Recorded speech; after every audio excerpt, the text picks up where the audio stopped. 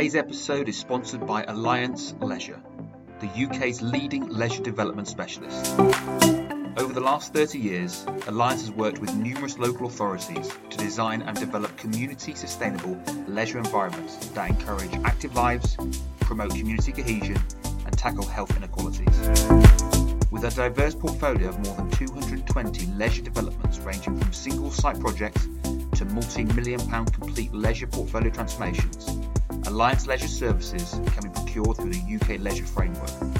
The framework is open to all public sector organisations in the UK.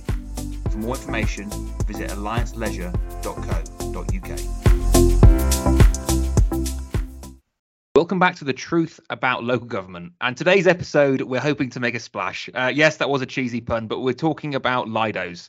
And with me to talk about that is Mark Bagent, Corporate Director at the London Borough of Redbridge. A very experienced individual who I'm delighted has taken the time to speak to us today. Mark, how are you?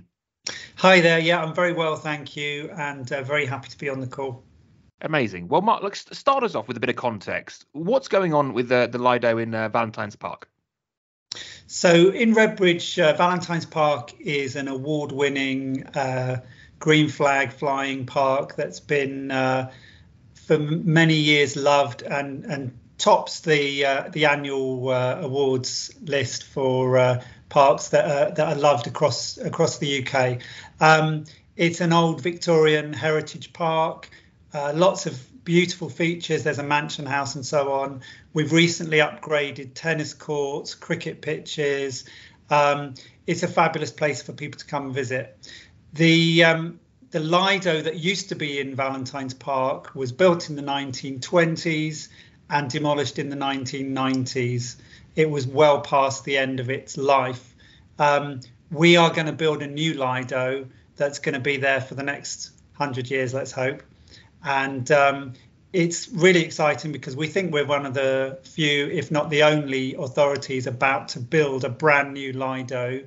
We're not talking about refurbishing an old one. We're talking about a completely brand new one, state of the art, 25-metre pool. It's going to have a splash pad area for younger children. It's going to have a gym. It's going to have a yoga and dance studio. It's going to have a cafe. All kinds of exciting features to be included. It'll be a heated pool using sustainable energy, solar panels all over the roof of the buildings around the pool. Really excited about it. And we're just at the stage where we've been running a public consultation, and we've had over 1,000 people fill in a survey. Amazing. And about 3/4 of them have said they will come and use the facilities, which is, phenomenal. It's really exciting. I think that's the thing, about, when you have got politicians and officers working together for such an amazing cause, like to bring something back to life that from 1923 to 1995 delivered such joy to the community. I mean, I was seeing what Councillor Cam Rye, who's for everyone listening at home, is the deputy leader of Redbridge Council and cabinet member for finance and regeneration. And there was a really nice comment that was made about the borough being a fantastic place to live, work and visit. And I think what for me that's really special about this, Mark, is the fact that through the investment the council makes, this will be self-sustaining. It will be, it will be a green enterprise that will basically pay for itself. Through the commercial entities that will be on there, as you mentioned, children's splash area, cafe, gym, dance, and it's just so fascinating. Talk us about the challenge of actually getting this from an idea through to physical delivery. How hard has this been for you and the team? I think really the challenge is the usual challenge in a local authority where you've got procurement processes to comply with. You've got obviously the whole planning process to comply with, and you've got a lot of other capital projects, a lot of other operational demands on your time. So, I don't just manage leisure. I'm responsible for the whole regeneration service, including planning, corporate property, capital delivery of our housing programme. We're building 600 new council homes. We're doing schools, we're doing community centres, And we've already got another swimming pool that we're building over in Wanstead, which is on site now and well underway.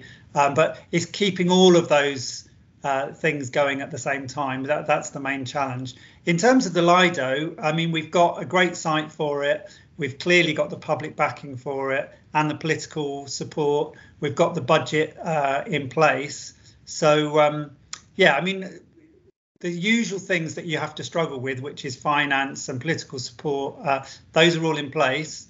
And the key thing here is designing it well, consulting people properly as part of that design process, and then getting it through planning. And then clearly we need to find somebody to build it, and we haven't tested the market yet there, but we know there are companies out there who build pools. So we're confident we'll get that through as well.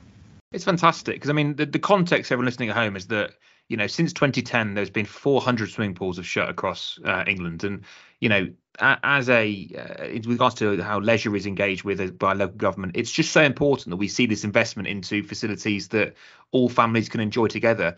Mark, you always take me back about how calm you discuss these incredibly complex and incredibly demanding projects. What's been the success that you found in Redbridge to making things happen where, and again, it's not a criticism of other councils, but some of the councils that struggle to deliver on kind of what their ambitions? What's been your trick to success? I mean, I think the political leadership is really important. So having clear, stable, far-sighted political leadership is vital. So, in Redbridge, we've had a leader and deputy leader for several years who, it's very clear that the leisure offer is integral to their way of regenerating the borough, that they see it as critical to bringing in all of that inward investment, that people want to live and work in a borough that caters for those aspects of their lives. And of course, it also promotes the whole health agenda. And, physical activity is so important for not just physical health, but mental health and well-being as well. So all of that kind of policy and political vision, I would say, is what sits behind all of this and makes it easy to get the priority within the organisation, whether it's the legal team, the finance team, the procurement team. They know that this is a political priority, so they commit their time and their energy to making it work. And we run these through the usual project management. I say usual. What I find the best way to run projects is you have a project team, a project board. You meet regularly. You have very clear tasking, project planning. You monitor and you keep on track, and that's what makes it successful. And it's not as easy as that sounds, because obviously you hit things along the way, you hit obstacles. You sometimes have to amend what your plan looked like at the beginning in order to deliver on it. But I do think, in Redbridge, I've got a great team, and we're delivering a lot of great projects. And I think what also is amazing about what you're doing at Redbridge is how you're communicating with the public. Before we came on this call, I was looking at your website, and I'll put a link for this, everyone who's listening at home, in the chat details on the Spotify. But you've got a really clear project timeline, and I think that's so refreshing. Because I think a lot of the time, I don't want to make general kind of assumptions here, but most of the time when you see these big projects and they're spoken about, well, when's it going to happen? And sometimes you fear that it could be used as a political football. Well, we made it happen because it came out the ground under our leadership, but actually it was the previous 6 years or 4 years or whatever. So that, I think, just the communication piece has been so fantastic with this. And on this on the internet site as well, you've got your photos, your videos, so people can really start to kind of really engage with the concept and start to buy into it. Because I imagine the success of a lot of these things is once it's built, it's actually used. Absolutely. And I think our communications team who sit behind this and do the community engagement planning are really, top notch, really excellent. So, on this one, our webpage that you're going to give the link to has had over 12,000 individual hits on it from unique individuals. That's phenomenal for a local authority capital project. And as I said, over 1,000 of those people have filled in the online survey. We also ran 2 days in the library in Ilford, where we had an exhibition, engaged with people face to face, which, for some people that suits them much better than going online. And really, really positive engagement, really, really positive comments.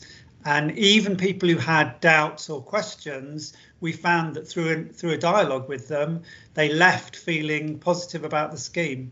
So, even those people who maybe have their skepticism or their doubt, we're confident that we're going to win them over to this because, as I've said, it's going to really offer something for everybody in Ilford.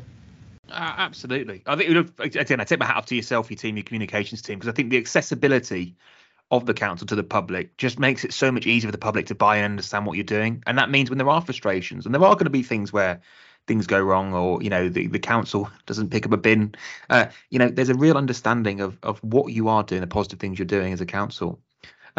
Maybe for yourself, Mark, I mean, what advice would you give to councils, maybe you're listening out there, or charities are listening out there, about this sort of, not necessarily building a Lido, but about these large scale capital programs, or kind of investment programs? What is the way to make it a success? I mean, how do you, what, any tips that you've learned from this process and previous processes that you'd share?